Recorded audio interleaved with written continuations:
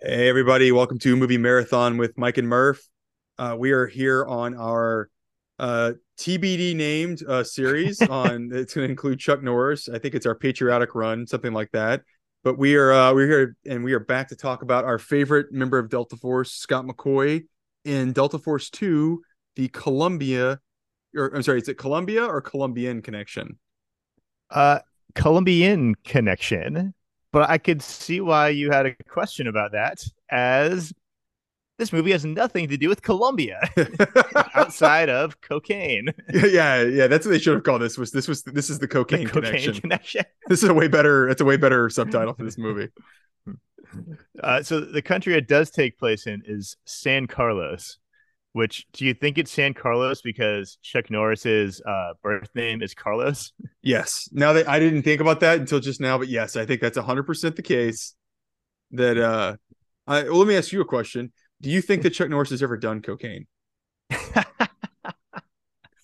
Oh man, that is a really interesting question, and I would love to have the real answer to that in a video camera of when it happened because I think no, I don't think but he I has either. also think there's a chance that like one time he did just because of when he was like an actor and a star like Like he during was at the a time, party and he kind of had to. and it was just like, well, I guess like guess I'll do this. All right, Like, Aaron. All right, Aaron. I'm going to do the cocaine, Aaron, but I don't want to do it. yeah, I don't think he has. I feel like he's too no, straight laced because in his earlier '80s movies, uh, it has him drinking milk and like Perrier's and stuff like that at a bar, and then even when he's drinking in these movies, like his later movies, it's like him finishing a beer or something like that. So it's like very yeah. mild. It, So and I think he's very respectful of his and body, I it guess. doesn't feel like he's a good enough actor to where those were like choices for like characters. Like it always feels like he's vaguely playing himself, Yes, I and wouldn't even so say like those are vaguely. traits of him written into the character. Although nothing would shock me more if it came out that he had a raging cocaine habit, and that's why he like veered into like family friendly stuff because he was trying to like He's on stay out of. recovery. You try, yeah, he was in recovery of. That's a good point. That's a Um, good but point. no, I do not think I would. I do like I don't know 10 to 1. He's never done cocaine. I agree. I will take those odds with you too. I think he's too clean cut to have ever um abused himself like that. I get the And sense he's very big on his own well being and his own body.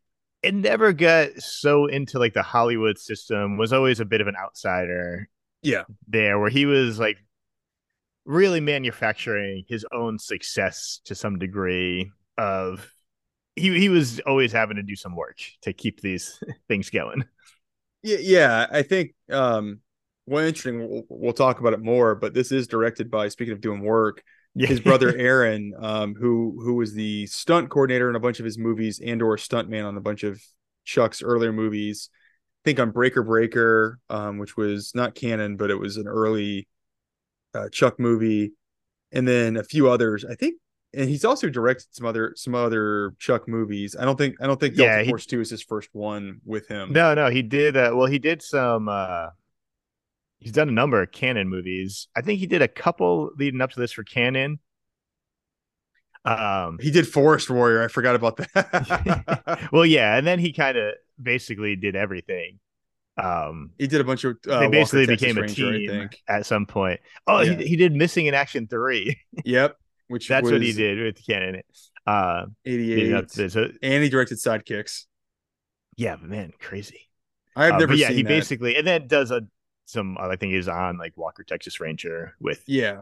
um I think they both retired with off of Chuck. like Walker Texas Ranger royalties is like Yeah, a critical cornerstone of the Norris family retirement plan.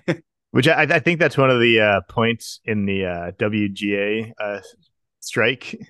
Oh, If Chuck the Norris and Aaron Norris could retire off residuals, we all should be able to. it's fair. So that was what today's the 2nd of May. I think 2nd of May, Yeah, and yeah. So yesterday, I think they they started the strike. they started the trade. Okay, so well, we'll see how it goes. It's a shame they have to do it. I think a lot of it centers around issues with streaming services and the royalties related to that, right? It's a whole bunch of things. It's just the way things have changed, and definitely the studios have exploited that to short writers. It's just like for like TV, like seasons aren't 26 episodes anymore. Like there's seasons that are like 8 episodes. So working on a show is like a third of a job, and so it's just not easy. And then I think there's a lot of disgruntled of where the industry is headed. One, the massive compensation for executives, but also the Wall Street influence, where it's not enough to be profitable. It's the push for constant growth. And Yeah. so people are coming in and just making cuts, and a lot of those cuts are impacting the below the line talent. And so I think it's going to become a referendum on what is this industry going to be? Is everything going to be like gig work, or is it going to be you can have a career working in the industry? No, fair. I hope it gets resolved. I'm curious to see how. The only thing I'd say it's not a bad loss was a lot of the late night stuff. It's gotten canceled. I don't I know. haven't watched that stuff in forever. Yeah, I mean, Same. and I the think the people last working time on that stuff feel I for, but watched it yeah, it's not was a Conan being on NBC was probably the last time I seriously watched late night anything. So anyway, fair. All right, well Delta Force 2. Delta Force 2, the Columbia connection or Columbian connection. Um and this is interesting. I don't think so. This is bringing back characters from Delta Force 1, really just one character actually at the end of it. Yeah, really just It's McCoy. Scott McCoy, and this is also an interesting inflection point. So it's a canon movie, and I guess I say that, and I'm not sure if that's the right It nomenclature, but is. okay, because It is a this canon movie. It's when they were really financially struggling, but it's after Menahem Golan had left left. left the company, who Yeah. was as we discussed at length, very intensely focused on the political dynamics of Delta Force Well, One and the also is writing. very much the driving vision of of Delta Force. So Yeah, this one feels a lot less care was put into it than the first one. but also maybe what the first one should have been. It should have been, but I there's a part of me that does enjoy the kind of the wild political requirements he levered on the movie to or leveraged on the movie to drive the whole plot. So Yeah, that one this kind of knows what it is to a degree of we're it's like a Chuck Norris B or C grade action movie that these have been successful in the past. We're trying to hit all the tropes and formula of it. Whereas the first one is a big old swing of like, what can we do? Like, we got let's something do it important to all. say. This feels like this could be one episode of Miami Vice, and not even in like the first season. Delta Force 2 feels like it could be Miami Vice season 5 when they're like really winding it down, and they need a plot where Crockett goes rogue and Tubbs has to infiltrate Columbia to get him out or something. Yeah, because I always forget this is 1990. Yeah, it's like almost past the prime of The drug stuff. so all like the drug stuff is a real cliche even at this time. Yeah, like that feels like canon to me. Is they're always like a little just too far behind the curve of what's in the zeitgeist. Right. And so they're doing it in like the most stereotypical like generic way. It's like Walmart brand like Lethal Weapon or Yeah, exactly. I did look it up because this I was thinking about this before we got on a call, but or on Zoom, but I did look at the other 1990 action movies that were out there that were a bigger deal, and some of these maybe are not. I just want to do it for fun because I thought it was funny. But Marked for Death, which was a Seagal vehicle, which I was actually unironically I was watching last night. Um, and you've got Total Recall, Die Hard 2, Navy SEALs, and I think there was Navy SEALs. Navy SEALs. So Delta Force 2 and Navy SEALs going head to head. Not unlike real life where they're competing for the best of the best. But yeah, so it's interesting that this comes out in 90 and it's only drug focused because it does feel too little, too late, and just I don't know. If you told me that you had like a script where a guy has to go infiltrate a drug cartel only so he can seek revenge, and then you also had a Delta Force concept, and they just slapped them together, I would believe that that was how this movie came about. So I So, so I guess speaking of how this movie came about, please. it was went through a lot of script iterations. Different stars were offered things, different things were attached, and then when it finally did get to the point where it was going to get made with Chuck Norris, they rewrote a bunch, and then Cannon had no money, and they had to pare the script way down so they could afford the budget. Well, uh, this $16 million budget, which feels insane that they had this much I find that money. I struggle to reconcile that with The quality, the movie we have, and that's 5 to 6 million more than what the original. Well, sorry, six to right, seven million more than that the original. doesn't feel like you would need to pare the script down for um for a canon movie. That feels like plenty of money to. I mean, I don't know. I guess it's 1990. That's probably And they shot the original all almost exclusively in Israel. So I think it was cheaper to produce because they didn't really have location jumps. And I think some of the military aircraft they got were maybe donated by they the might have Israeli they army. Gola may have had some connections there Yeah, from his career and yeah, working in Israel. but this, yeah, you don't see where the 16 million shows up on the Well, all the screen. helicopters, which then tragically 5 people died making this movie in a helicopter crash, Jesus. which is not worth it. No, So they and dedicate the movie to that, which is nice in that, but it also is, but it's also on like a canon. So this also maybe sparked Chuck Norris to make a change in movies he was doing because it was the third helicopter crash in like 2 or 3 years on a Cannon film set. oh God, Really, and so basically after this, Chuck Norris pivoted to like playing cops and not like doing army or military stuff. military. Interesting. And I did I not think know like that. I think that definitely influenced the idea of these films can't. We're not running the budget to safely do Afford people just continuing to die and to keep yeah. the to safely do some of these things. And like so, I mean, credit to him if that to learn a lesson from that. But it's like fuck, man, that's That's pretty brutal. heavy. Of yeah, yeah. Well, what's crazy is the entire third act of this is all predicated on helicopters. Right. So I guess that's where all So the money went to it must have been just is renting helicopters shooting missiles and helicopters. exploding. Yeah, it feels like the entire third act of Rambo 2, where it's just somebody in a helicopter shooting missiles and blowing up villages and killing people. And Yeah. So to me, this felt like Rambo 2 with License to Kill mixed in. taking the worst parts of both. Yes, I think Yeah, that's yeah. what this is. Um, well, we should jump in on our. I think we should jump in on our characters because I think there's a lot to talk about on the character front. Oh yeah, Um, oh yeah. this does so. Lee Marvin passed away. I think Delta Force One was his last movie, and he does Yes, pass away. sadly. Yeah, sadly, right after this, and they still bring back a character, and I'm not. I don't think it's supposed to be the same character. I'm actually pretty sure it's not the same character. That's the No, general, the jet. Yeah, General Taylor. Yeah, okay, yeah. because holy shit, that guy, General Taylor, played by John Ryan, is really swinging for the fences in this. But we'll get to that.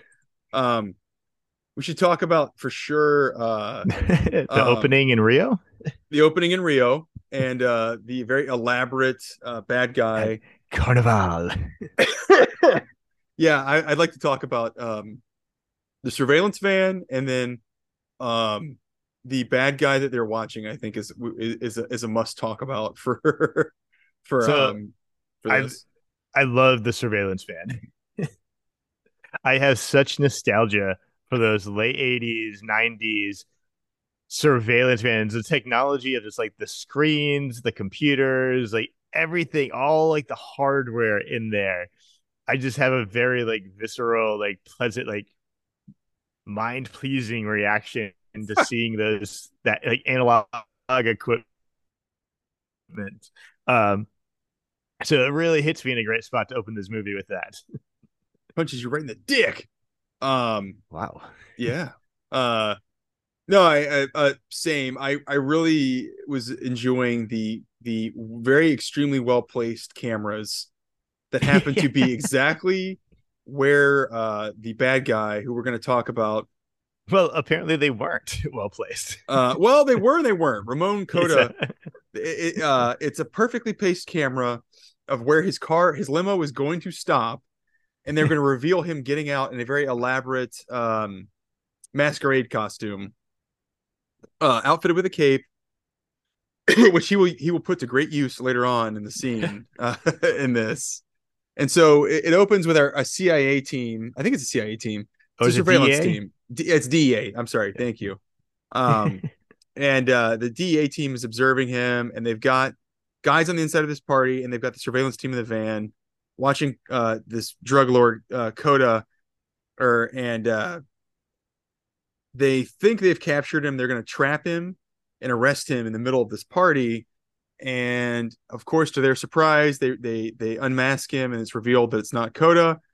And what happens? Well, it's a perfect time for a bunch of uh, jester costumed Yeah, like henchmen. Harlequin jester type. Yeah, Yeah, to roll up in the alley with Uzis and just unload probably about 9,000 rounds into this surveillance van yeah, and absolutely destroy every single person inside of it. And they spend a lot of time showing you how dead and bloody every single person in that van is. It's really important you understand how dead all those people are. I'd like to call it the movie's Exhibit A in bashing you over the skull with how evil Coda is. And that's only the first. It actually gets way worse after that too. That's the funny Oh part. yeah, oh yeah, yeah. It's done enough already. We get it, but Yeah. So the team was being run by uh DEA agent John Page, who was played by Richard Jackal. Jackal. I'm yeah. not sure what his name is, but he comes back to play here soon. But then is it a hard cut after that to McCoy sitting in a restaurant with his No, well, because they first have what you were alluding to with the cape, where oh, that's right. I'm sorry. Keep going. Keep they go going. back to Coda, who's like is in one of their security cameras, like unmasks himself, and I forget what he says, but it's like bullshit villain stuff. Like you're like you thought you could get me, but I'll be like when you try, like now you've learned I'm gonna hit back like 10 times harder than you ever could, and then whips the cape out Dracula style in front of his face and like disappears. I love it. It feels like he only wore the cape not for a disguise, but only so he could do that in that Yeah, moment. I love it. I love how so Coda is played by a guy named Billy Drago, and he's swinging for the fences in every scene. And his accent, his Columbian or Carlosian accent, seems to so, so, really. Go ahead. No, go ahead. oh, I was just gonna say the San Carlos, located somewhere in Kansas. That's where Billy Drago's from. Exactly. His accent But yeah, really San comes and Carlos is goes. generic South American place. Yeah, I wish they just made it Valverde. That would have been that would have perfect. been sweet. They couldn't afford the rights. They probably couldn't. They probably couldn't pay D'Souza to actually get the rights for Valverde. But But yeah, I really enjoyed Billy Drago as the villain Coda.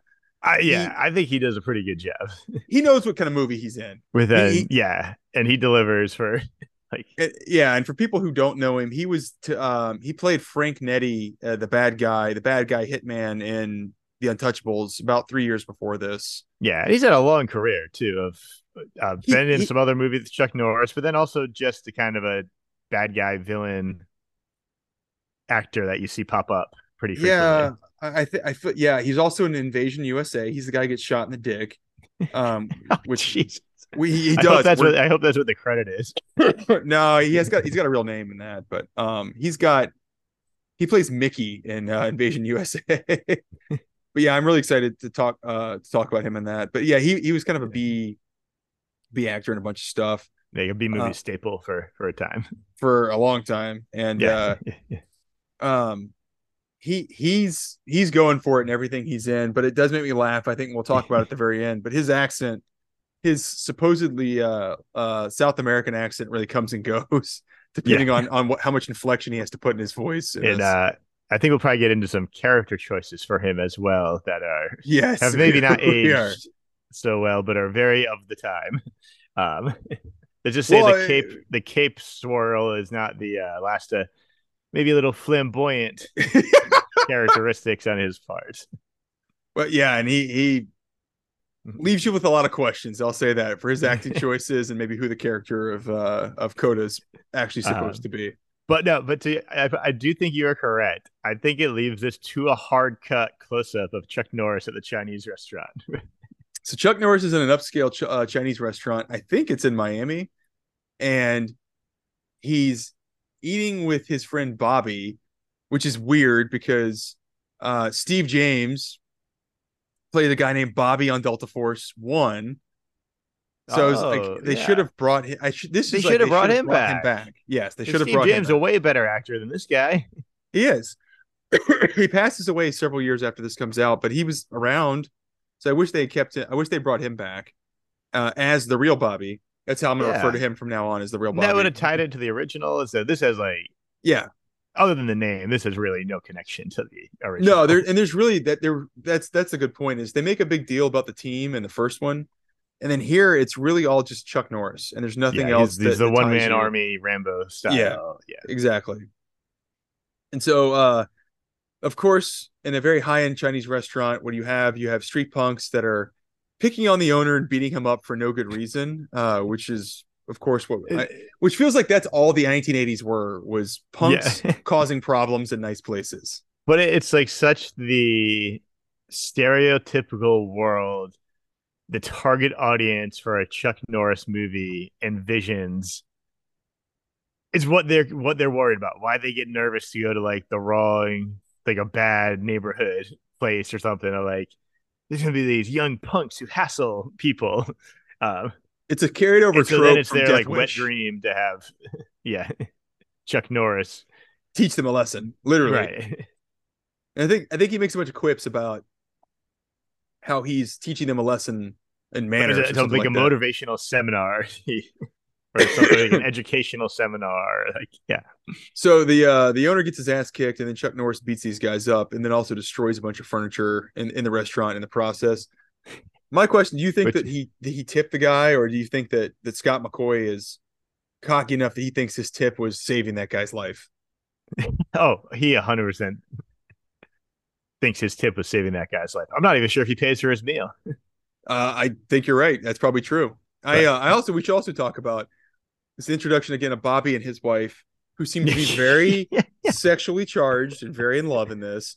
However, I will say during the fight, Bobby's wife seems extremely turned on by She all of the action basically that Chuck tells him Norris like is going watching on. him do this, my panties are getting wet. It's like I don't. That's not like line for line, but like that's It's what implied. she just about what she's saying. It's, yeah. She could not find a hotter 50-year-old man kicking a 25-year-old guy's ass. She is Uh, very turned on by his weird mullet and his red blonde beard that he's rocking in this. So it is funny and like how Bobby seems to aroused understand. um and so we get a good sense that okay, Bobby's his friend. It's one of his ex Delta Force buddies or current Delta Force buddies. They never really explain if McCoy is still active. Active duty or like Yeah, yeah, because what are they? Because they just seem to just be chilling until they get like called up for like yeah, badass missions. yeah, it's like, oh, we got somebody we need to get taken out. Great, let's just get McCoy. What's he doing? I don't know. He's eating Chinese food and kicking people's He's just asses. on retainer. Like yeah. Who's watching the McCoy farm? Ooh, I guess he sold it. Maybe he did sell it. Maybe he Yeah. sold it and moved to Miami. But this does set up what's supposed to be kind of the motivator for the entire movie, which is uh Bobby and his wife, who should not be the focal point of this, but they are. Um, and I think remind me, so uh Coda, he he escapes the DEA, and it is the DEA, yes, the Yeah, DEA, and well, then we're leaving out how they capture him though. well, so that's what happens, right? Is the DEA brings McCoy and Bobby back in to capture Yeah, Coda, to get Coda who after this hit he does on the surveillance team. yeah. Yeah. Oh well, we better get Scott McCoy And so yeah, they get Scott and I guess McCoy Bobby. and a guy in a fishing vest to, to go take down a drug kingpin. But I go back to this is what cracks me up. So it's a cool idea. The idea is that Coda has bought out the first class cabin of a commercial airliner flying back to his home country of San Carlos. Although you had a great point. Why? Private Why jets existed in 1980s, like Right. Why is he 1990s. flying commercial? He's supposed to be like the richest drug dealer in the world. Like he could just buy the airline. He Like could. why wouldn't he have My boss had a 1990 Gulfstream 4, and it was a nice ass jet, even in 2017. Like it was still a Yeah. really nice airplane. Coda could afford 10 of those. He's like Pablo Escobar. Like yeah. Like, he should not need to fly Doesn't need it. commercial. No. So I think it's just a funny setup, but I get it. But It's a funny setup. no, but it's a good plot. It's a good action movie device. And actually it's kind of taken License to Kill. It's taken License to Kill and kind of taken that to another level. That's true. Which Um, was what, the year before this, 89. yeah. So Where their plan is that this flight he's going to be on very briefly passes through U.S. airspace, so they can legally take him. So Scott McCoy and Bobby are on the plane and invade the first class cabin, beat the shit out of his bodyguards, take easily him down below. beat his bodyguards up. Yeah, and um, and so there's a number of like, and on IMDb trivia, a number of like goofs about this scene, and some are slightly annoying, like all right, whatever, it's a movie, and some are like, yeah, that's kind of a mistake, or like that's kind of a problem. So it's a commercial flight. You couldn't just open up the the back of that plane. Like there wouldn't be enough air up there. It You'd depressurize the depressurize. plane. Like this would be this would be like a nightmare if you did this. So Scott McCoy kills an entire plane full of Americans, is what you're telling Yeah, me. but so they take Coda. And Coda's like mouthing off to McCoy, um, about like, well, you can't really like touch me or like you don't have jurisdiction. And so McCoy just shoves him out of the plane with no parachute, which is a pretty baller move. And then he dives off after him and has to catch him with his parachute, and they obviously land. But that's one of my favorite lines of the movie. The general is watching him through binoculars.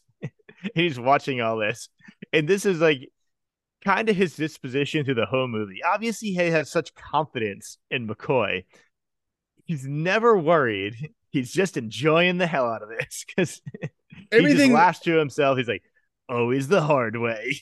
I know, it's like everything that McCoy does that's horrible gets treated like, oh, that rascal.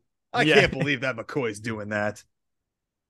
It's weird. It's weird how much credibility he gets, and we're about to talk about it, man. But this general is in 3 different movies in this, and none of them overlap with what Delta Force 2 actually is. But so all right, so we're how they get Coda into the country. He's going on trial, but he's released on like $10 million bail or something in there. And then And like, Bobby oh, that's like slugs him pocket in, change. Dakota, slugs him in who also the has to middle fly of court. commercial. He flies commercial.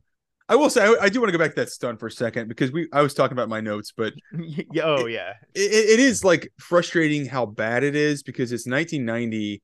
If you go back about 11 years in Moonraker, they do almost the exact same stunt, yep. and it's way better done. You know, I think it took, when they did Moonraker, I think it took them like 80 jumps to actually pull off the full all of the shots they had to do to make it work. But And you even could in still, that, there are times you can be like, "Oh, that's not Jaws. yeah, That's a it's little it's stunt not double." Richard Kiel. Like, It's yeah, it's definitely a stunt guy with yeah. a really But bad for mouthpiece. the But most part, they like, yeah, but yeah, they make it work, and they're using you know edits between stuff that's shot on a studio set and then what's actually shot practically in the air. And here it's like when they kick Coda out, they focus, and all you see for a lot of the shots is like he's blatantly got a parachute, big parachute strapped under his clothes that never well, makes you feel like this is actually like a real danger. And it's just and I don't then know. they do some close-ups of Chuck Norris's stunt double. That's Yeah. like, that's obviously not Chuck Norris. Like, what Who are do you you think has doing? more screen time in this, Chuck Norris or his stunt double? Because it feels like there's a lot of Yeah, I'll get a bit of that stunt double stunt doing so. doubles. Yeah, all throughout this. But anyway, sorry, I'll jump back. So Coda gets out on bail. Bobby punches him in the face, and then we go to what seems to be a high school basketball game. Oh, it is indeed. And this is to me the most questionable part of who is this person who's playing in the basketball game that they're so focused on. And I hate to even spoil it by saying it now because I kind of want to run through the scenes just because. Well, do it. No, Let's wait. and We'll maybe I wait. missed We'll it. wait. Let's wait. No. Maybe I missed it, but I really don't think at any point they say what this relationship is. It's just Bobby and I think it's Rita, his wife, Rita's fiance, his are wife. there, wife. Rita's his wife. Yeah, and And Rita's pregnant because he keeps oh, rubbing her stomach and talking about did they his remind his us of his that a few son. times? At least once. At least once. And And McCoy's there with them, and they're Bobby seems obviously super rooting horny for by this. the fact that she's Yeah, pregnant too, which is really weird. yeah, They're just a he's. horny couple. I think that's what it comes down to. I mean, they're like the horniest, most in love couple, like infatuated with each other I may have ever seen in a movie. Like that's the dream relationship. Like, And they make it clear that Bobby does not pull out. So it's going really well for them. so apparently this high school basketball game, the kid they're watching, apparently it's Bobby's brother. I don't think at any point they tell us that. I thought it was his And son for the he first time I right watched because this. that's what the age difference seems. It seems like he's his son from like a first marriage. Yeah, Bobby's conservatively 45 in this, and the Right. guy who's Well, playing because Chuck Norris is 50 in it, basically. And like, so Bobby's playing his partner. So they are I grown ass men. but yeah, it's weird. It's weird how much Chuck Norris is exactly 50 years old when they're making this, Yeah. actually, Okay. which is crazy. And so it's bananas. You're trying to figure out who this kid is because they're congratulating him. And then he goes home with them. It's like, okay, is it Bobby's son? Like they seem to live in it, but he's talking to Rita. He's calling her Rita. And so while that's all going on, and I'm trying to figure out what the fuck this relationship is, Scott McCoy and Bobby are off picking up some pizza for dinner. When I know, and the Coda best and his part is henchmen show up. the scene is Rita and this kid setting plates, and then they cut to Bobby's got like a fucking Domino's pizza in his lap. It's like Yeah. you have to set plates like at a dining table for having pizza. Hey, It's the 1980s. Though, I guess. don't tell them how to have dinner. Well, I guess it's 1990. 1990. We still had sit down Pizza Hut restaurants, so I guess maybe it's still like There we go. considered Yeah. a semi-formal Still an dinner. occasion. Yes, still is. We're excited. Holy shit, you got breadsticks? Oh shit. Oh man, I could go for some pizza Hut breadsticks. This sounds fantastic right now. Yeah, I haven't had any Pizza Hut in a while. And I could go me for either. some too. Yeah. All right. After this podcast, we'll Don't meet up Pizza at the Pizza Hut. Hut. Pizza of the Hut. But while they're gone, Coda and his henchmen show up to get revenge for them coming after them, and and to show how evil Coda is. Which I guess we've left out some of the evil Coda stuff, so I have to circle back on that. But Coda, it's not even like a lot of times in these scenes, like they'll cut away, but it's pretty quick. Coda just comes in and he's like, just shoots him in the face. And it's like done, man. Like Which he's not Ian fucking Rita around. doesn't even seem that upset that this kid's dead. Well, right. So still trying to figure out what this relationship is with this kid. So Bobby gets home and they're wheeling out this kid on a stretcher, and Bobby sees him, has absolutely No like reaction. no No reaction reaction. to seeing dead his Arguably dead somebody brother. he's known longer than Yeah, he's known Rita. right. That it should be devastating, heartbreaking. But sees him and immediately is just like unfazed, and then is like, "Wait, Rita," and then total mental breakdown, finding out Rita's dead. Yep, screaming on the lawn, Hmm. slamming his fist into the ground, just losing his shit, absolutely losing his shit. It's like I feel bad for this brother because you never seen any parents, so I don't know where the parents are, but they weren't at the basketball game. They didn't come for pizza after the basketball game, so it seems like maybe they're not in the picture. Nope. And apparently, this kid's brother doesn't give a shit about him. So it's like, man, this kid seems to not have the best life. No, maybe he's adopted or something like that, and they just never spend enough time talking about that. But no, he probably has a bad life. But yeah, it's just such like it'd just be so easy to write like two or three lines to just like make that relationship be something. No, Mike, that's too much effort. It's way too much effort because we have 20 minutes of useless third act prologue we have to tack onto this that Yeah. don't resolve anything. But so obviously this sets Bobby off on a mission of revenge to go after Coda. But before we get into that, we skipped over a scene. Uh-oh. Um, so I know we've talked about Oh, some we of the did. bad We stuff did. Coda has done, We did. You're right. We got to talk. I thought that came but after. You're right. That's before we got to talk and about it. we skipped. Oh, we also skipped over the undercover guy. Oh my god, there's so much going on in this movie. The undercover. Wait. Which? Oh, we did. You're right. The number two. The guy who's a polo player. He's the triple threat. He's a polo player. He's a DEA agent, and he's a fake drug henchman. And That guy may or does may not be everything, Coda's lover. and maybe Coda's lover. So maybe a quadruple threat. Yeah, Which I don't even know where to is, start with either of these because it's all so insane, over the top, and there's like 16 things happen in a 4-minute scene that is like would be the craziest thing in any other movie, and it's just like one of many. It's like what is happening? it's too much. All of it's just too much. It's way too much. And I think I don't even know what the henchman, or I'm sorry, the side, the what do you call it? Uh the double agents. Okay, it's a guy named Hector Mercado. Um he's there in this scene that you're talking about where it's Coda coming back after he's broken out of or he's been released from custody and he escapes the United States after he's killed Bobby's wife. No, no, And no. It's when he's coming back from Rio because this is is it? because yeah, because this is how he finds out that this guy is the double agent because he's the only one who knew the travel plans when the Oh, DEA he kills takes him him. right after this. That's right. I know. I believe me, I get why you would not have No, it's taken the not. time It's to it's not keep all because that together. because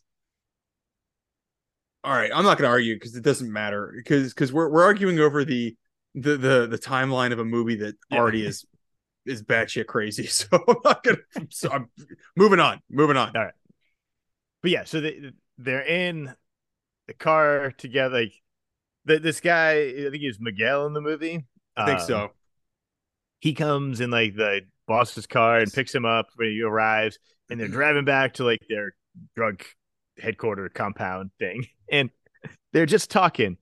And Coda is so physically affectionate with him He's very handsy.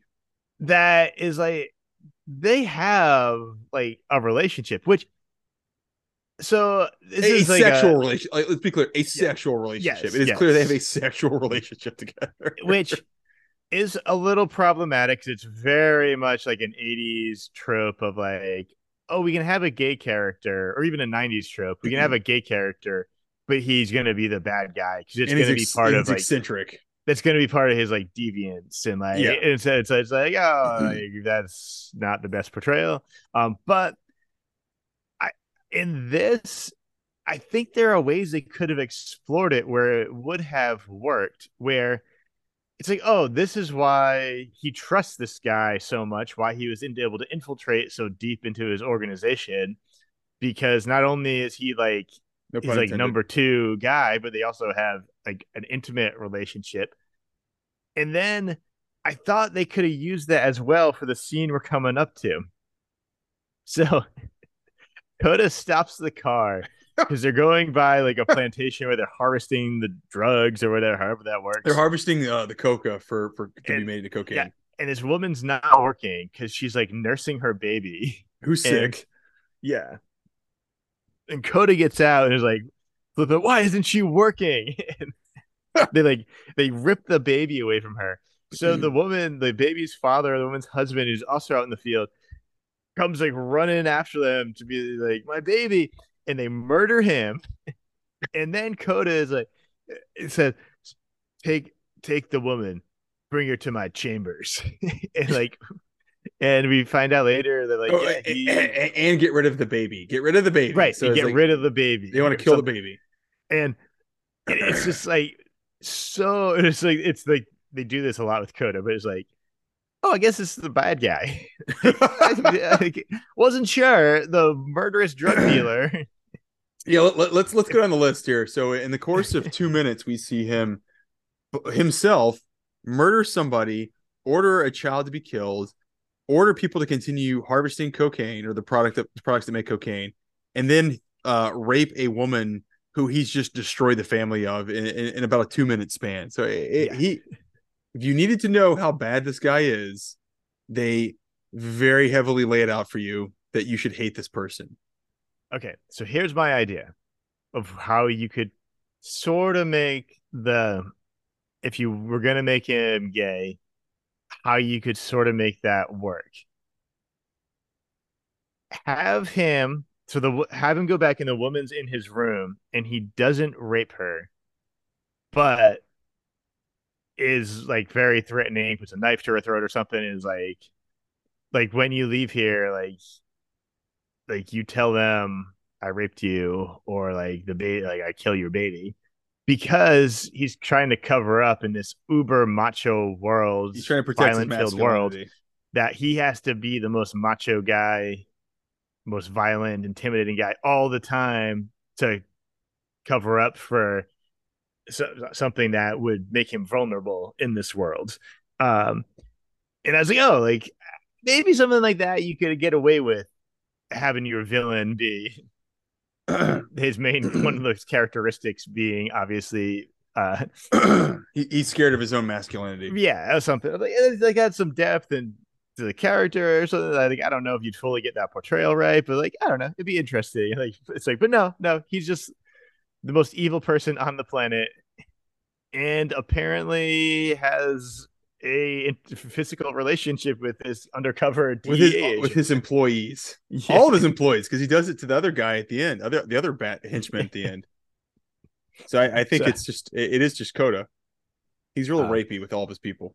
yeah, but uh, it's some of the Die Hard on a podcast movie we talked about like that's they'd go to, especially like Pastor 57 to like make the villain evil. And this is like just I don't even know anything that comes close to what this is doing. Well, and then it gets worse. I mean, like we'll get to it at the end, but like it gets worse. Like they just keep going with it. It's not Yeah, even like yeah. a okay, this is all you see, and then you're just left with the idea that he's evil. It just gets he gets eviler and eviler as the whole thing goes. I mean, it's crazy how heavy handed they are with telling you this. Before, the whole movie. it gets to where he's like such a sociopath. It's like, how does he have a functional organization? Like, Yeah, because he's raping and killing all of his people. like constantly, like yeah, like and like no one's phased by this. It seems like this happens all the time.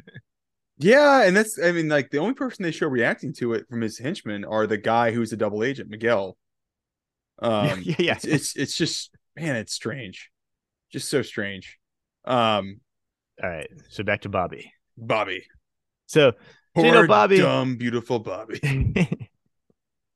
would you describe him as someone the first time you saw him? Were you like, oh, that guy, that character, he's gonna live through the whole movie? No, Or did everything about Bobby screams, "I'm gonna die" at the first turn in this plot. that's I love his character so much because it's so telegraphing. Like he's gonna be used for motivation for McCoy. Yeah, and how do they get rid of him? Okay, I think this is your favorite part, so I'm curious. I want to hear you describe your what I think is your favorite part of this movie. Or your favorite device in this movie. So Kodak ends up capturing Bobby and some other DEA agents.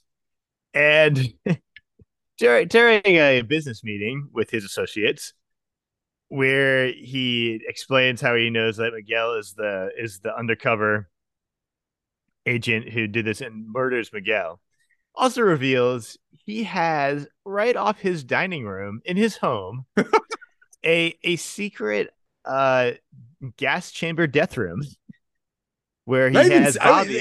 it's not even secret. It is not a secret. I feel like anybody who's been to his house once has seen somebody It's just die use it. in that gas chamber. So yeah, is so do you think that's just a window, right? It's not like a one-way mirror or anything, No, or I like think it's a window. just I a think window it's, yeah. where they just looking at Bobby tied up in basically a dungeon, except it's looking out on like a very nice 80s drug dealer home uh, that has a giant vent in it to pump in death gas. Yeah, it seems to have very varying levels of effect on different characters. Yeah. Bobby seems to succumb to it very quickly, whereas later in the movie we see Chuck Norris somehow manage to inhale it but not die. I So, don't quite understand how that works. so I was very curious what that does to like the resale value of a home. I think, Well, it depends on who you're selling to. If yeah, you're selling to very true. if you're selling to a despot that lives on the top of a hill, you're probably doing pretty well. Like Yeah. I was trying to think of who it was. Uh uh who is the guy who owned the house? Because I know you researched it. Oh, that It was it was filmed in like the Francisco. Philippines, I think. Yeah, it was Francisco Marco. That was the Filipino president at the time, and he built the house for Ronald Reagan. It was like a guest house. Is that right? Yeah, yeah. Philippines dictator Ferdinand Marcos built it as a guest house for President Ronald Reagan. Now, so I saw some conflicting things with that though, saying that the house was built in 1979, which would have been before Reagan was president. But I don't know, it's close enough. Where I'll buy it, or maybe it yeah, was built for something else, and he just decided that's what he's going to use it for. But I did took enjoy it as that. a yeah. It's that, I guess that's who you can sell it to. You can either sell it to another drug dealer, or you can sell it to, or you can use it for hosting presidents. Also, like, it's very funny given like Reagan's kind of spearheading a lot of like the war on The war on drugs drugs. stuff. Yep, Yeah, it's a little ironic. that he would yeah. Uh, I so Go ahead. I have more questions about this the gas chamber that's dining room adjacent. Please, let's talk about it. I just want to know like when they because this house is at like the top of like a mountain thing. So when they go to like do a grocery store run, like they're buying bulk. So they come back and they're like can't fit stuff in like the regular pantry or in cupboards. Like and they're like just stick that stuff in the gas chamber for now, and we'll just move it if he's got someone he needs to kill in there. Or like I just Well, that want to was know like what is in like the day-to-day existence of the people who like run this house, what they do with it. Like it's a lot of like empty space most of the time. See, that ends up getting filled up in most people's homes. well, that was And my it's thought. like, Was oh, it, we got to move the ping pong table out of there. We got to get this DA agent. And I feel like it could have been like a really good wine cellar if you're gonna repurpose that space for something else. That's what I would do with it. I mean, Because it's obviously, with that being able to pump that gas in there, you could climate control it pretty easy. you could, you could, So and yeah, I think yeah, it's clear, so you could do something decorative in terms of a yeah, yeah. I like it. a really fancy wine rack. So I think it's a good pantry so long as you don't like leave your food in there when the gas is actually running on anybody. uh, that is, that's it It, was a fun, somewhat unique touch in the movie. I love the idea that it's at the end of a dining table, and it's actually my background photo right now. And so when Yeah, they're not using it, like what is Coda telling people that is in that room? Like is it just a wall they put something in front of? They maybe hang up some art to distract people. I don't know. yeah. It Because seems I feel like strange. even Coda on a regular night for dinner doesn't necessarily want to be just like staring into like the death room. Probably not. Probably not. It's probably gonna be a little bit of a bummer, a little bit of a buzzkill if you're trying to have a nice dinner. But I also don't know if well, never mind. I'm gonna go on a weird tangent. So I'm gonna stop. Fair It enough. it All right. is weird. It is a very strange touch for Coda, and we're an hour almost into this in terms of talking about it. We haven't even gotten to most of the plot of this. I don't know. I think we're pretty close to halfway. Well, we've gotten the well. So all right. So the plot is here. Bobby is gassed to death, and the actor is really laying it on thick with how bad he's choking in this, and screaming and shouting, and that they're not gonna. I think he says they're not gonna forget me. They're gonna come for you too, or something like that. And um, what I really enjoy is this cuts to I think after Bobby's you watch Bobby spitting up blood and pass out in Coda's gas chamber. The General Taylor, um he calls in with the DEA agent, calls in, or no, the DEA agent's dead. I'm sorry, or captured at this point. I'm sorry. Yeah. Taylor calls in McCoy, and McCoy's like getting feedback that basically there's a small window where they're going to be allowed to go into the U.S. is going to be allowed to go into San Carlos, and this is after General Taylor loses his shit in a press conference and basically rips all of San Carlos and its president and its military a new asshole for being corrupt in a public forum, and calls in McCoy. McCoy is asking questions about this potential invasion, and what does the general do? He gets mad and he stands up, doesn't announce what he's doing, puts in the VCR the tape that Coda sent the military of Bobby being murdered in this gas chamber. So no prompting, Chuck Norris has to watch his best friend die And horribly on camera with no warning would whatsoever. would you say he handles this well? He His does. reaction is like measured and collected, He handles or it well in the sense of having no emotion of his best friend dying. Now I think that so if you or from an emotional maturity standpoint, Norris does a great job carry reacting to this scene. but then McCoy's subsequent actions might lead you to think he is a little upset. Well, so I think this takes us to a rumor, or not rumor, rumor, a theory you had. Do you think that McCoy was secretly in love with either Bobby, his wife, and or both of them? Oh, not at all. I think they were both in love with him. It was a one-way street. Yeah. I think he was oblivious to it. I think one I night could believe that. they had a little too much to drink and like things got out of hand.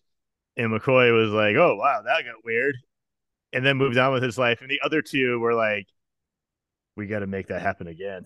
That was Which awesome. leads me to believe that Rita was pregnant with Scott McCoy's child, not Bobby. So, so so after Scott McCoy sees this, and they're making we have a window, we can go in. But Scott McCoy is still pretty pissed off. And he's gonna take that. so He what can't do you just save that anger. forgot about this? I He can't totally just save that forgot anger about for when he gets to this. San Carlos.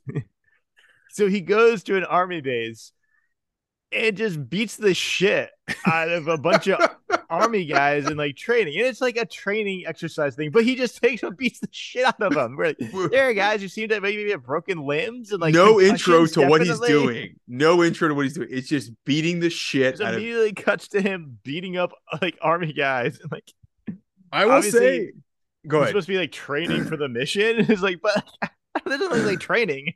But they do this montage twice. And that's Yeah. what's crazy is the first one, there's no introduction to what's happening or why he's beating these guys up. It's just him in fatigue Yes. pants and a tank top beating up other people in the exact same outfit. Yeah, But he extrapolating he's in an emotional place where he needs to like take out his anger, but like he's doing it on his like fellow soldiers who like yeah, he's beating have up an done entire nothing. platoon. Yeah, Like yeah. he's choking people out, he's breaking arms, he's cowboy tossing people over his shoulder. He's seriously hurting these people, and Oh, you there's at don't least know two why. guys who definitely had concussions and may have long term like health problems. Oh yeah, no. I think he definitely killed and or at least maimed a couple of his fellow soldiers. And that's the build up to McCoy along with the general being deployed down to San Carlos. I assume down to. I guess I don't really know where it's at. But the general. I think this is my favorite. This is my favorite scene. Is Scott McCoy's getting a debrief on all of the intel they've received, and the general gets a call on the red phone, and he leaves this secure intel room that's basically his office, and he comes back in, and he is celebrating like he won the goddamn Olympics by himself for America. He is so excited to tell McCoy that the president. He showed the president the video of Bobby dying, and the president is so angry he's created a window for them to go down to San Carlos, and all the general can do. If you told me that this guy was sporting wood because he was so excited Yes. that he gets to go to another country and kill people, I would believe you. Because What that is not an he's so exaggeration. excited. That He's is so excited. yes. It's the most. It's the weirdest. It's the weirdest take on how his character should be. It's the last take on how his character should be acting in this movie, of being excited that some guy died, so that it justifies him deploying troops to go murder people in another country. It's so weird. It's Doesn't like make any it's like sense. this guy for whatever reason missed out on action in Vietnam and has been getting shit for it for 20 years. And he's like, finally, I'm going in. I'm going to see some action, and those fuckers won't be able to say like I never did combat or like it's like If you he's just like over the moon that this is happening. if you swapped him with Lloyd Bridges from Hot Shots, you would not lose anything on the performance and the level of like absurdity that he's bringing to this role. Like if he was playing it for comedy, you can't tell if it's playing for comedy or if he's seriously like, this is how we want you. You know, Aaron Norris is on the day, like you need to be ecstatic that we're gonna go kill a bunch of Colombians. So my question on this is John Ryan making the exact right choices he should be making for being in Delta Force 2, the Columbian connection? Like, is he the only, like, I think actually in Him and Coda as Coda. well. Him and Coda. Billy Drago. Like, are they the only two performing the way you should be performing in this movie? Or is he an unhinged maniac? I think he's acting at the level of what's being expected of him in this movie. He's like, man, that script, pretty crazy, man. Like, that's what we want. Because he's also a kind of a B action movie guy. He was in a Lorenzo Lamas movie just to kind of kick that off. He did a voiceover for Batman: Mask of the Phantasm. He does seem like he'd be a good voice actor. I think that's probably what his wheelhouse is, and he's also in Best of the Best. So I think he's going really big, and actually after this scene, he never lifts off the throttle. Like he is just flat out the entire movie after this. He is unfucking hinged for the entire thing. He's and I love it. He's like a 16-year-old boy in like a whorehouse level of excitement where like, oh, I can go 48 hours full on, full hard on. I am so excited. Well, so I will not wear down.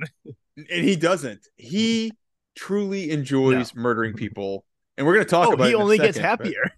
he does, and we're going to talk about it. He really enjoys blowing up a village that belongs to a very passive, innocent group of people in this. Yeah, he actually goes and gives Coda a run for his money on On doing the most worst fucked up shit in person. this movie. Yeah, Yeah. he really does. He really does. So so Uh, this is what gets us to San Carlos, where uh also, no, wait. go for it. Go. Let's talk. While I will we're talk about the on the general for an general, hour. while we're on the general, I think they're in San Carlos for this, but he's like he's briefing McCoy on this what he's gonna need to do, and he's like, all right, here's your contact. He's like, well, how do I know I can trust her? And obviously the contact is a woman we've Oh seen before. He's God. like, Oh well, God. Coda murdered her husband, killed her baby, and raped her.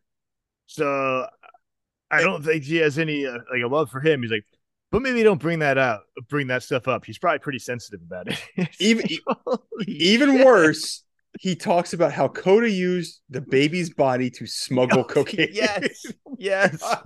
Oh my God.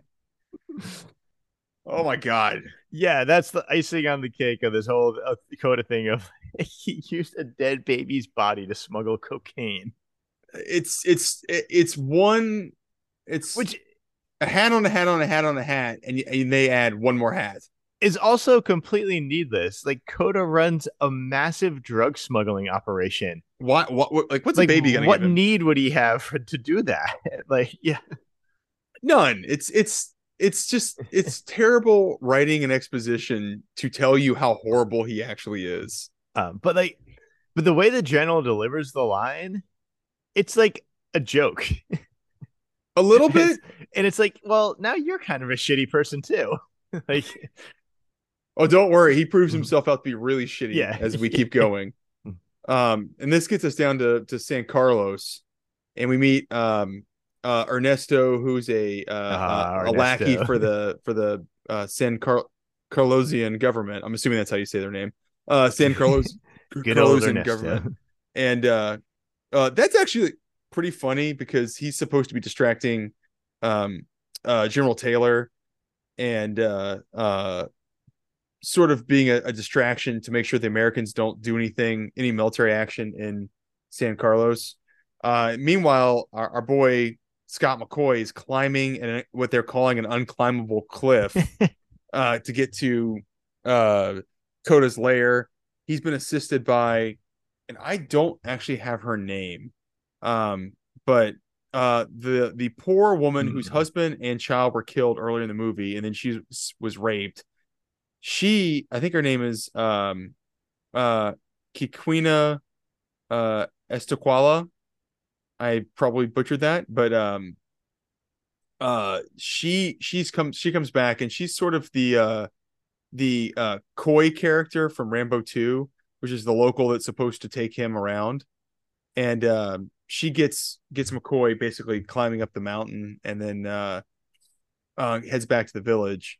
And then McCoy is supposed to climb to the top of this unclimbable mountain, and there he is going to help facilitate the escape of these DEA agents that were kidnapped when Bobby was kidnapped and killed, and basically make way for the Delta Force to break into this compound, which is there's a lot of fun in that too. But Yeah. yeah, so McCoy gets to the top while Ernesto is trying to keep um, our boy General Taylor on the ground. I do enjoy the dialogue between Taylor and Ernesto because it's really just the general being a dick Yeah. to keep him at bay and distract him. But yeah, Which I thought that was fun. I love Ernesto in this. He feels like he's from such a different movie because his character is operating in such an area of ambiguity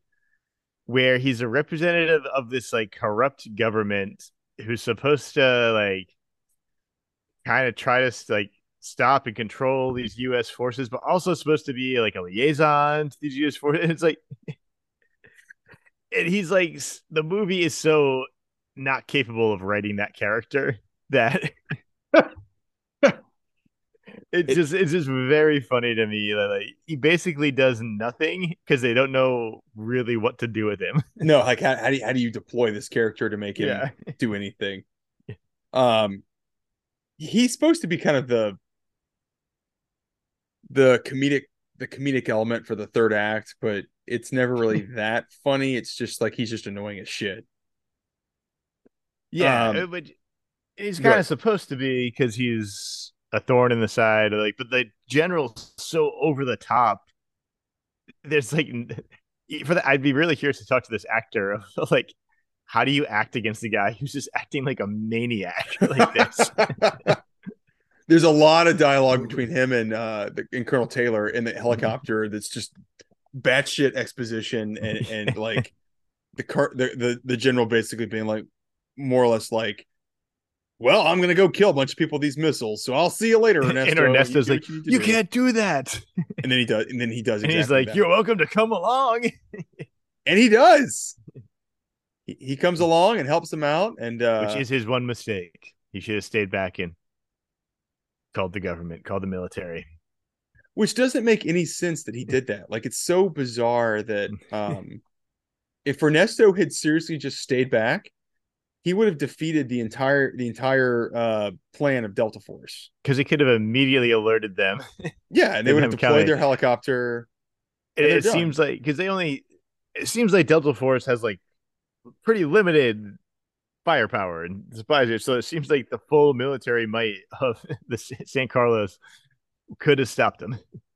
I think they could have. I think they would have. I think they would have stopped him. It's Yeah. it's a bad Ernesto oversight really fucked up. on her. Yeah, Ernesto probably getting fired the Monday after this.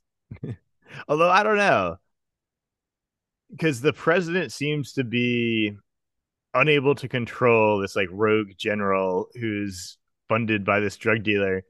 So the president might not be too upset that they, like all this shit like got blown up and destroyed, and this general who is a massive problem for him on the international scene is now gone. Like he may be secretly happy this is how it all went. True. I think you might be right. You might be right. So I enjoy all the helicopter shots of the general just being batshit crazy and then firing missiles um at the village and at Koda's house later on in this. Yeah, and he's just like cackling with delight at like killing these people. I well yeah, it's well we need to talk about though is we need to talk about how once Chuck Norris breaks into or sorry Scott McCoy breaks into Koda's house, he has a showdown with I cannot remember this henchman's name. He looks like a Latin version of um Oh, I know who you're gonna say. uh uh oh my god, Al Leong Yes. Yeah, yeah, yeah, from yeah. Die Hard. I think his name. I think this guy's the character's name is Carlos. I Yeah, it's think. Rick Prieto. Yeah, and so And he I guess he's friends with Chuck Norris, and they've done some movies before, but he's done some like martial arts stuff with him. So yeah. that's how he's done a number of movies with Norris over the years. I so He they have a also did weird stunts showdown. on Nightmare on Elm Street 4. Is that the Dream Warrior or that's Dream Child? God, why do I know that? Tell me I'm It's the right. Dream Master. Oh God, I'll tell you, man. Just if anybody who is listening, after part three, those movies fucking suck. Like they're not good. Yeah, I can't really argue with that.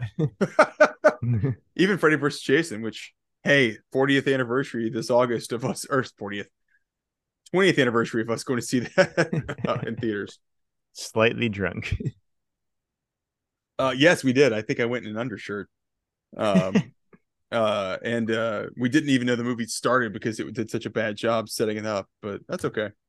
I think that might be on us a little bit. Probably that's probably the drunkenness that Yeah. threw that part off. In fairness, we tried to go see like an 8 o'clock showing, and it was sold out. So we had to.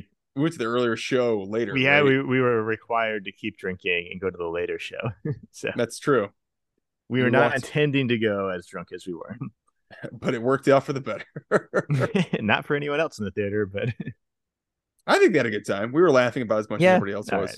was. Fuck those people. I don't care. Like I had a good time. Hey, Um, you were at the Evans movie theater 20 years ago watching Freddy vs. Jason opening night at 10 p.m. Fuck fuck you. you.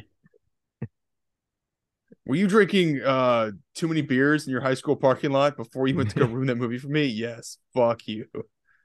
All I right, will so say this did pop in my head. My 3-year-old son, I had to watch this in two windows, and my 3-year-old just decided because he took a bath, he wanted to come climb in bed with me and watch this in our bedroom.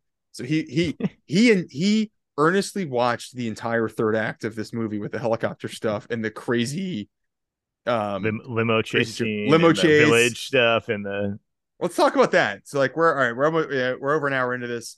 Let's talk about all yeah. right. So Scott McCoy gets beat up and abducted by Drago, who's making or Drago, sorry, by Coda. The actor's name is Drago. By Coda and his guys, and he wakes up in the gas chamber in the dining room, as one does when you're at Coda's house. Yeah, and we've all been there.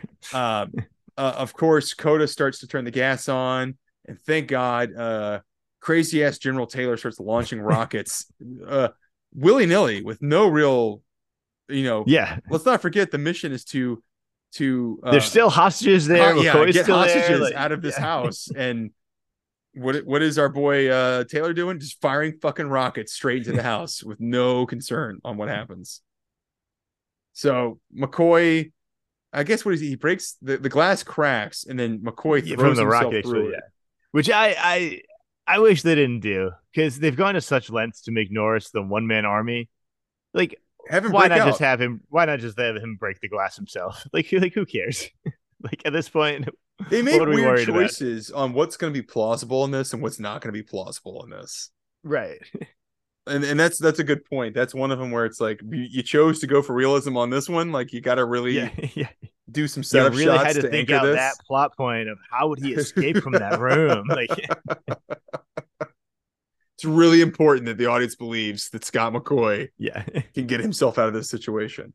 I also enjoy that Coda, instead of just like shooting McCoy and killing him, had to take him to the gas chamber death room to kill him there. It's like, well, I guess you spent the money to put the room in. You got to use it every chance you got to. It's like a hot tub. You're not using it. Yeah, it's like a hot tub. You got to. I put the money in. Yes, the gas bill's more expensive. Do I want to use it though? Yes, because I paid for it. I got to spend the money. I wish there was a scene earlier where he like lectured a henchman about that. He like killed somebody. He's like, we put the fucking room in. We're using it. Stop killing them. I want to sit here, store, eat my breakfast, watch someone get gassed to death. That's why it's there. Go to the store and get a refill on gas because we gotta kill these DEA agents. Yeah. Which I will say, the timing of this movie feels like it could take place over 2 months, or it could have taken place over 3 days. Like it's really hard to tell. Yeah. But the DEA agent Agent Page that helps Norris here looks like he's got 6 weeks of growth of beard at the end of this movie. So it's really hard to give any gauge on like where they're at with this. I don't think they knew. I think they knew. I think they had a chronology for this whole thing, and it was very well laid out, and very well documented, and they had a very, very tight plan. Which obviously we were missing from the first one. All the times at the bottom. You are correct. Holy shit, we've come full circle. Don't we look like assholes now? We could have really used to know the date and time when all this stuff happened. More you than me. I feel like I was less concerned about that, but you were very upset by the time timing. What do you call them? Title cards or whatever. Like, yeah, make sure that the chirons that tell us where what's going on. Yeah, it's very important. April 26th, 7 a.m. Who fucking cares? Scott McCoy took a dump. Uh, um, so Which, McCoy breaks out and he yeah. beats the shit. Oh, go ahead. Sorry, I No. interrupted you. You go ahead. You go ahead. He beats the shit out of Coda, along with the help of Agent Page, and then they go into the garage. I actually like this scene. I know you kind of seem like you're on the fence about it. I really enjoy it. They break into Yeah. Coda's garage, and while the rockets are going off, it's like the end of On Her Majesty's Secret Service, where you have all these special forces guys and rockets, and they're just blowing up the villain's lair at the end. And so they go into the garage. They steal an armored limo, and then they break out of, which I give them like no credit for this. They tie up Coda. He wakes up, and I'm like, he's got to have a weapon stashed in this limo somewhere. And they're like, no issue. We're gonna let him bounce around in the back seat while we drive all over San Carlos trying to escape. And so that's kind of fun. Like you have this challenge where the San Carlos general who's corrupt, who's one of the, we didn't shout talk out to about him. He's great. He plays a good villain. He's one of the one of the assassins from Scarface, the one that goes to New York to blow up the family. Yeah, Mark Margulis. He's also in Breaking Bad. He's the Is he? older he's the guy in the wheelchair, the older villain, like drug dealer. He's been in a ton of stuff. Yeah. He's been he was in Ace Ventura: Pet Detectives. He plays the landlord, which I don't know why I know that. But yeah, no, when you watch this, you'll immediately recognize him to the point where like it almost undermines his character a bit in this because Coda is so evil. It's just like, oh, I've seen this guy too many times to fully buy him. He's like part of this, like how incredibly evil all of this is. Yeah, and I there's a scene they talk about at the beginning where it makes me laugh, where the Carlos president is basically holding a press conference to retort or respond to General Taylor's accusations of corruption. And at the end of it, they look at each other and they give themselves like this knowing nod of like, all right, did I sell that well enough? And he's like, yep, you did a good job, Mr. President. And he's like, great, thank you, General. And like, very proud of you both. Wow, he's also was in almost every Darren Aronofsky movie. Interesting. Was he? Yeah. Yeah. Yeah. I hope that's just because Darren Aronofsky is a huge fan of Delta Force 2. It's got to be the case. That's the only thing I could think of. There's no other way. No other reason it could possibly be. Other than this guy is a talented actor. But yeah. So they escape out into the countryside of San Carlos, and sure as shit, they end up back at the village where Scott McCoy came into the country with our heroine, and they have a great shootout with the I actually like this shootout because I think you like this part too. This is like peak 80s action, and I think that's what's really fun about it is like you're getting just absolute destruction of henchmen. There's lots of slow-mo shots of guys getting gunned down, and like lots of squib work, lots of just people getting clipped. It's also where the plot completely falls apart. But it's fine because you don't care. It's 20 minutes of just violence. It's like, all right, we're just gonna do this. There's a point I really enjoy it up until there's a point in time where they should kill Coda. Yeah. And it's very clear, and they don't. And I guess we'll get into the end, like what the payoff for that is supposed to be. That doesn't really work. Never pays off. But like they're like in firefights, and it's great. But then there's a point where it seems like, oh, like they may actually, like we might lose. They might get Coda back, and they should 100% kill him. And it drives me crazy every time watching this movie. They don't just shoot because I don't know what the end game is. Bring him back to face trial again. Like, well, also like you illegally like.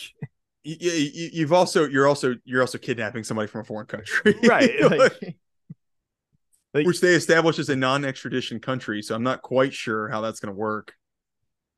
going to be some some issues here that if you're gonna do this, you got to be also so funny. Like, he's like, oh, I got to bring him back to face justice.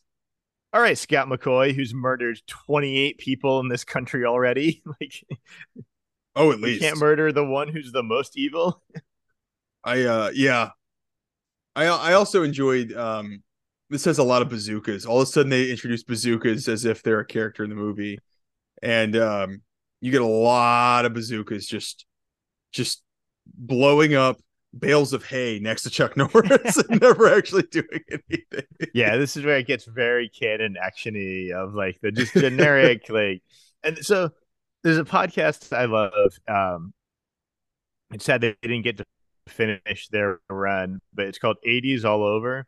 And it's these two guys, I think Drew McQueenie, Scott Weinberg, I think, but they try to do every 80s movie released theatrically, starting from like January 1980 Holy shit. and doing it a month at a time and just doing all of them. I think they made it around like 85 or so. And then I think it just like was It's such too an much. undertaking. They eventually like career wise, like had to like just things took them another direction, but it's fantastic. But they talk a lot about how the first like couple years, especially the first like year or two,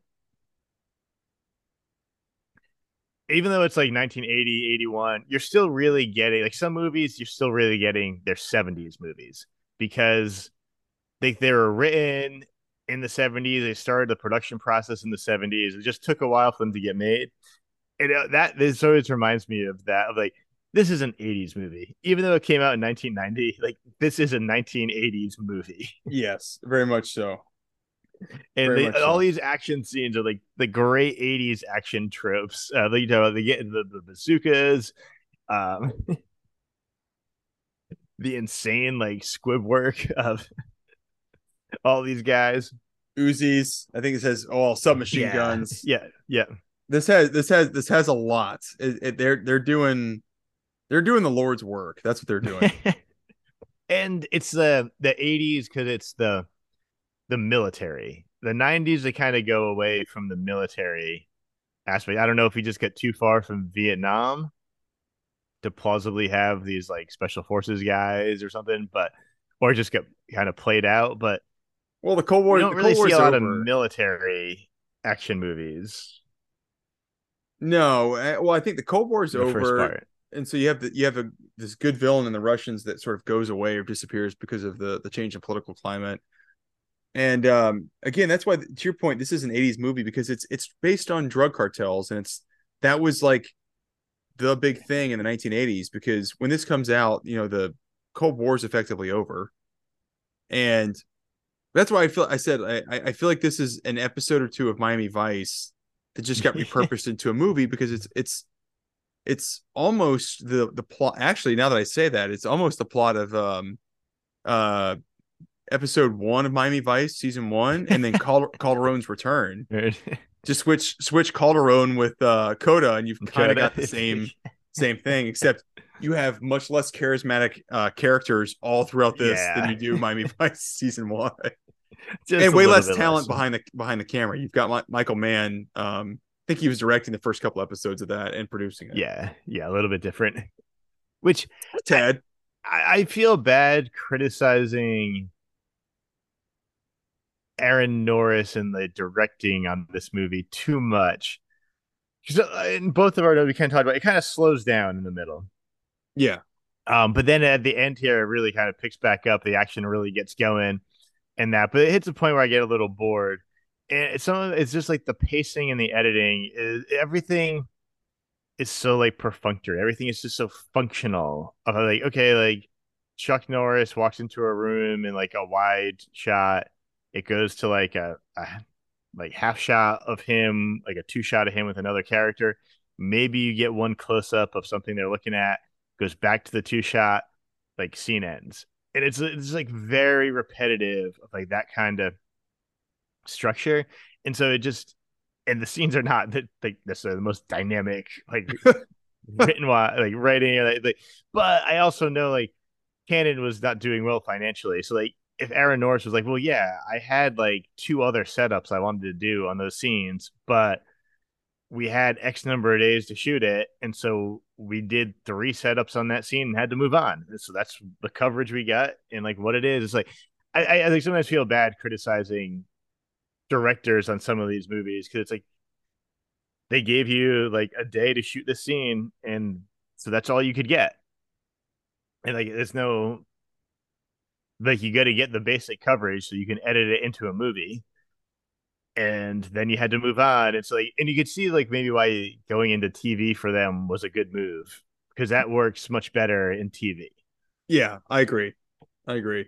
Um, I think it's probably not Aaron Norris's fault. I'm sure this is a victim of low budget or budget maybe being spent in other areas that aren't like super Now, yeah, accretive to the overall and not to movie. say Aaron Norris was secretly Michael Mann and like could have done that, but Yeah, I I'm think also history's sure gonna. he I there. think history will prove that true. That we're okay on that one. Yeah, We should I'm sure there are things he wanted to do that he was not able to. we should talk about while we're talking about the crew, and we didn't talk about this earlier. I really Oh, wanted to hit on this. Jesus. Yeah. And it's a big one. I really enjoyed it because I've seen a bunch of this guy's movies, and now Oh, I'm just which like ones? yeah, now I'm just like a fucking creep when I say that. But Jao Fernandez is a guy I think we've talked about a couple times on this. He is the director of photography for Delta Force 2. He's also done some other really interesting movies. I don't think we've covered all of them yet, but he did The Prowler. We're going to cover it. He did Invasion USA.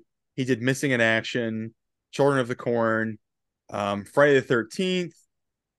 He was also the director of photography for Deep Throat in 1972, which is the most sort of well-known porn movie in history. And then he also directed a lot of other pornos called, let's see, Love Toy, The Story of Joanna, Pretty Kill, But I think it's important to say like Beyond you're talking Shame. all about the 70s when these were probably released in theaters. Like Yeah, true. it's a different time for making porn movies than the 80s Meaning or it the was more of an 90s art or like than it is today, or even in 1980, 89, yeah, 1990. like it's I don't know. I just think it's just a very different like he's still like they're still being made on like film and Well, and it was interesting is it does feel like in like ooh, Sex Boat. Sex Boat. Oh, I love That that sounds movie. pretty good. It does feel like in about 1980 or 1982, he goes into more mainstream filmmaking and kind of steps away from that. But it's interesting. Like I had only known him before we watched this. I really only known him as like, oh, I really enjoyed the aesthetic in Friday the 13th Part 4, and I had seen The Prowler. I think you might have watched it this year too, and that's another slasher from the early 80s where it seems like he may have gotten his start. So or like his more legitimate start with movies.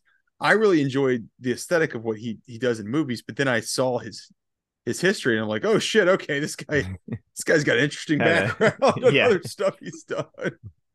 So which is funny because a Chuck Norris movie is about as far like he's the it, cinematographer on Forest Warrior. That's about as far from doing porn as you can get. yeah, it's like it doesn't make a Like, lot of sense, but maybe people were just they were digging what his vibe was. I don't know. but Like yeah, I what mean he's like works a ton with Chuck Norris on mm-hmm. Chuck Norris movies, like and does Walker Texas Ranger episodes and like just wild. Jao Fernandez did porn, but probably retired on the royalties of what do you call it? Walker Texas Ranger 2. Man,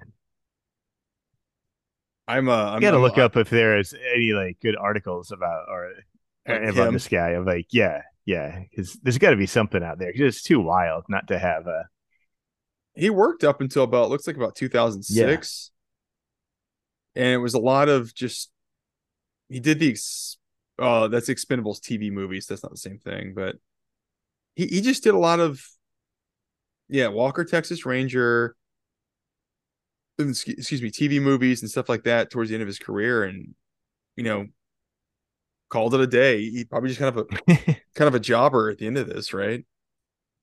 Yeah, yeah, I mean, he just kept working. Kept, I mean, it must have been like get along well with people because he kept kind of working with a lot of the same people, and Yeah. Hey, good for him. knew what he was doing. Good friends with Linda Lovelace, so good for him. Hmm. Um, well, hey, so now we're at the end of this movie. Let's talk about the complete lack of payoff Oh, yeah, for the third act. yeah. So we spend like last 20 minutes of the movie where the whole motivation is McCoy getting Coda out. We don't really know why. They never tell us really why he wants to do that, but that's what he's trying to do is get It seems like they tease it as if it's an honor thing that he must get him back in yeah, custody because like so that like mm, justice can be served for Bobby is what it feels like the pretext for that is. okay, yeah, yeah, that makes sense. Um, but so they spend like 20 minutes of, and it's like the impetus for everything. And there's like, if McCoy didn't have to get him out, like it'd be 100 times easier for him to leave and like rendezvous with the other Delta Force people and like get the hell out of here. But because he's like got Coda, they're all chasing after him and like the whole military's coming. And so and so the helicopter drops like ropes down, like harnesses, and like both Coda and McCoy are being pulled up by the helicopter on these harnesses, getting pulled up into the helicopter.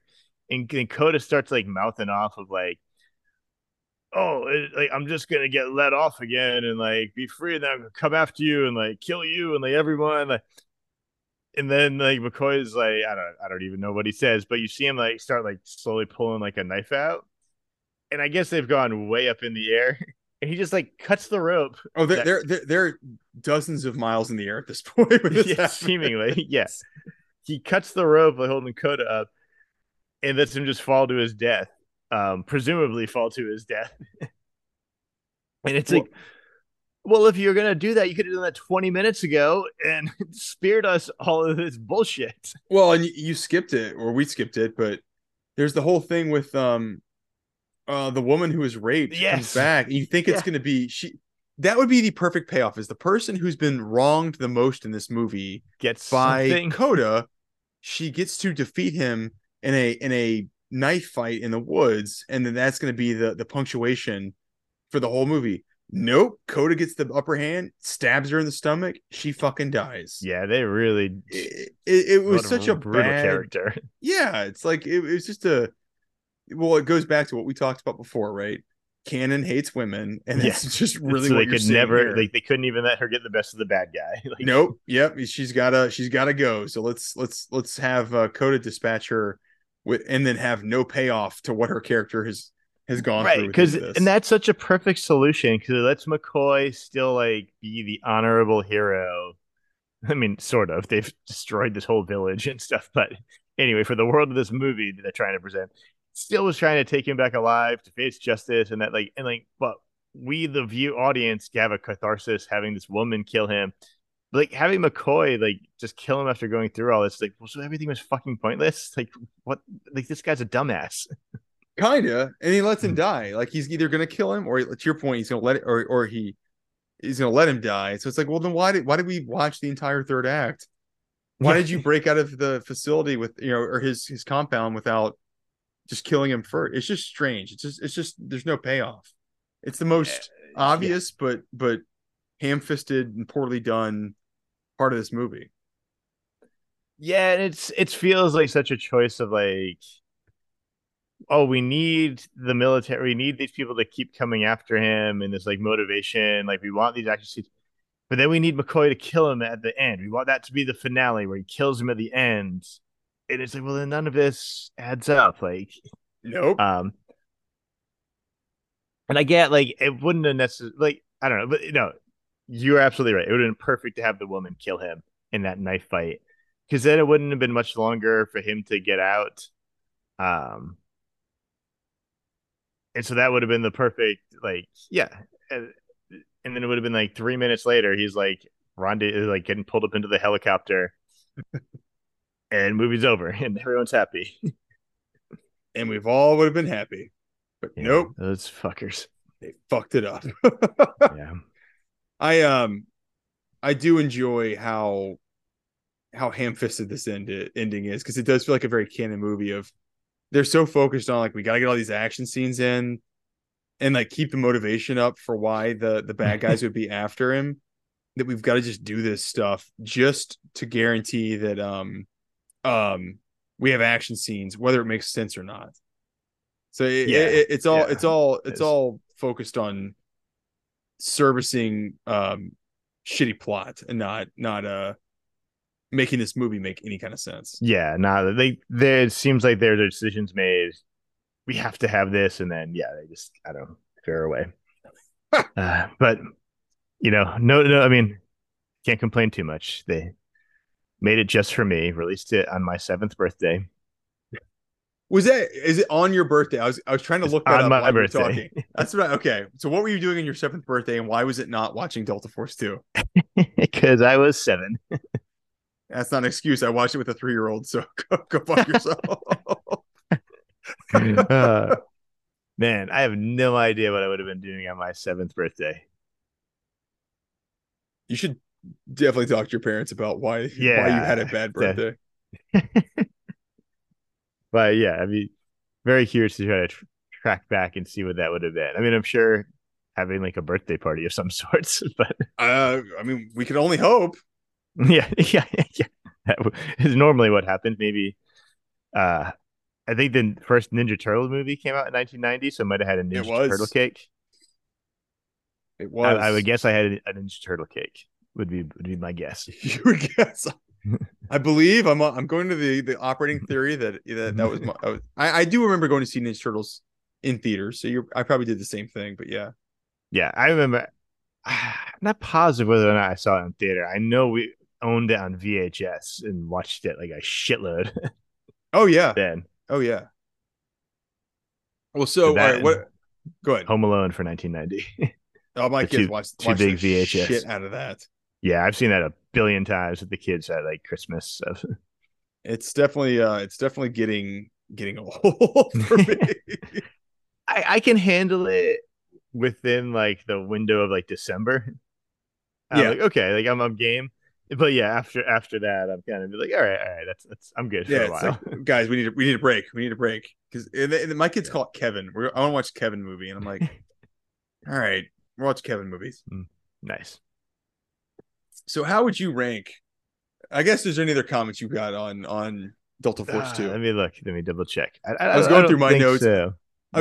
I was still blown away that this was a $16 million budget on a $6 million box office, at least domestically. So I think that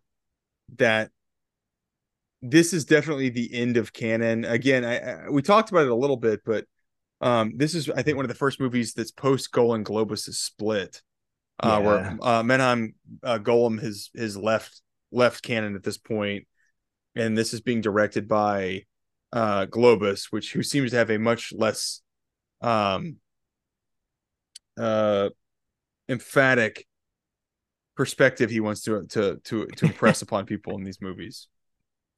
Yeah, and it's like fittingly, this is kind of like like audience. This is not what audiences want anymore. No, no, not at This all. was like 5 years ago would have been a good canon hit, and it's like you're not able to keep up with where audiences are going. If they But were ever able to. so I think I'm gonna have to go 2.5 out of 5 gas chamber death rooms. 2.5 out of 5 gas chamber death rooms. That's a pretty good one. I gave this 2 out of 5 bulletproof limousines. Uh, I Nice. I enjoy the action sequences in this. Anything in between is pretty tough to get through. I think far and away my favorite part of this movie is the General Taylor in Yeah. this, and just how big that guy goes in Yeah. every single thing he does. I It's so much yeah. fun because it's so crazy. Yeah, I think the first like 20, 30 minutes of this are really out there crazy. And I love and then The in the middle gets boring. middle, there's like 20 to 30 minutes that are a little boring. and then it picks back up at the end, but the plot kind of falls apart. But in a way that's like, what are they doing? So, uh, I find it much more rewatchable than the first one, just because It, it's it, either it's just there's a good chunk of things that are like crazy but entertaining.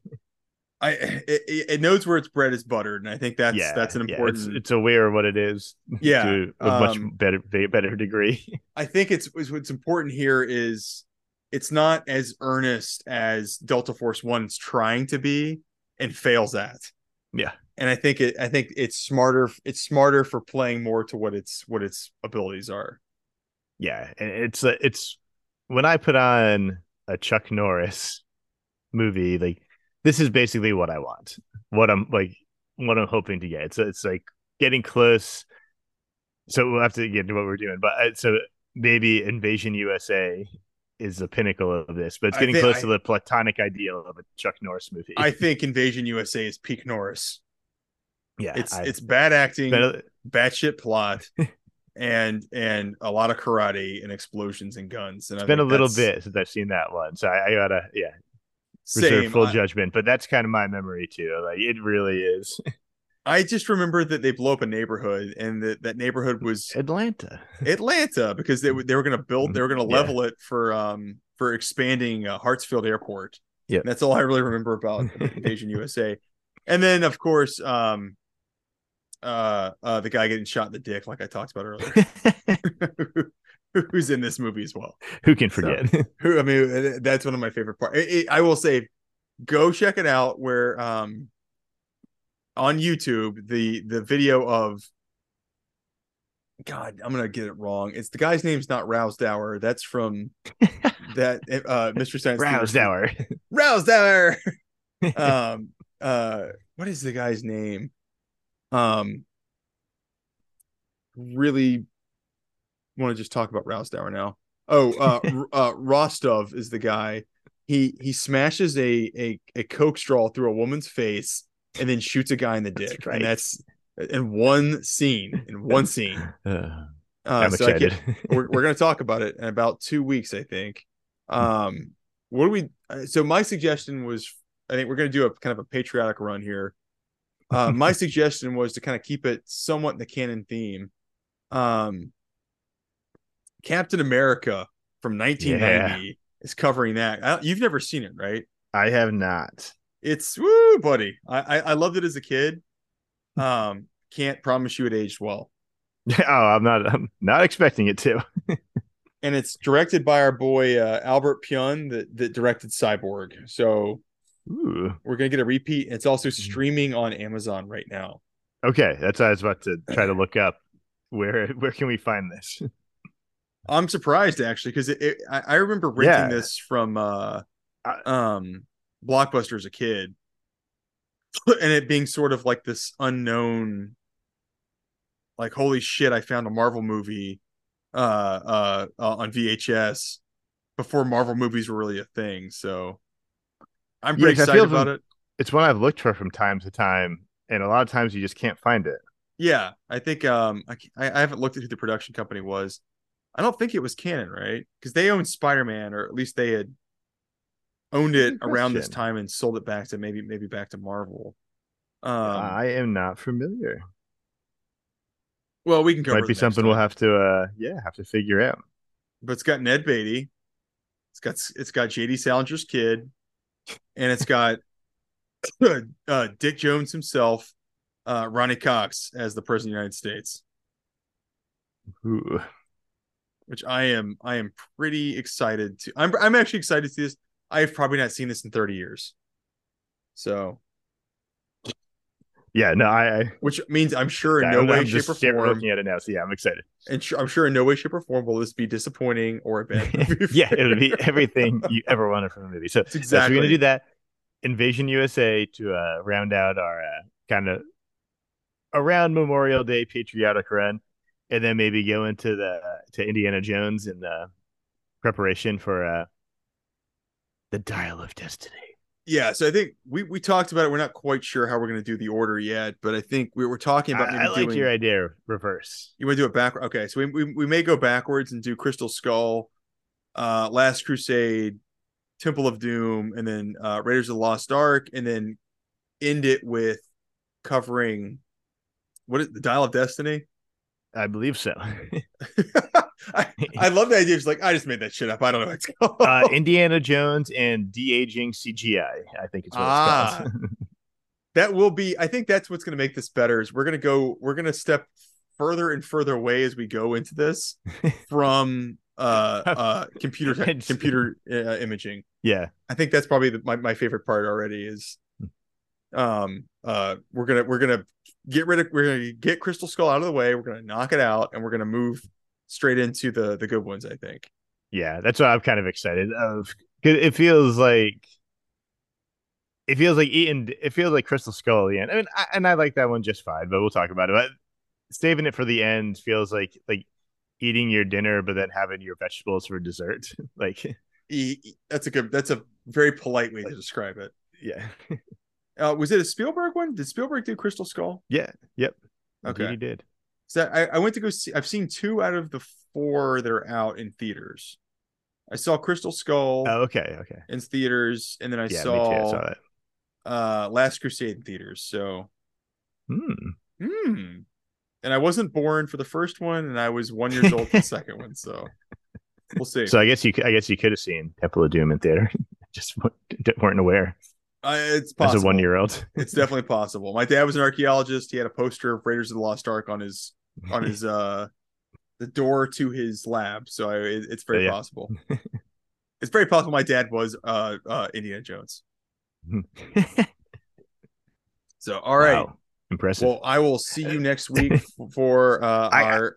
Go ahead. No, please go. I just can't believe how much shit is in this movie, Delta Force 2. Like, you mean I good feel shit? we could have spent another hour hammering all this craziness. Do you want to talk about Delta Force 3 real quick and how it's like with Mike Norris and a bunch of other famous actors' kids? Yeah. Who are the other famous actor kids that are in that? I have not looked. I think there's a Cassavetes. One of the Cassavetes. Oh, is it Nick Cassavetes? I think there might be a like Michael Douglas's kid or something. Oh, I gotta look now. I don't know. I might be wrong on that one. Yeah, no, Nick Cassavetes, Eric Douglas, don't know you, Mike Norris, Matthew Penn, which I feel like that's gotta be like Sean Penn's younger brother or something, and then okay, I don't recognize the rest of the names. There's 2 I recognize. But still, pretty good. Pretty good. Yeah. All right. Yeah. I will catch you next week for Captain America.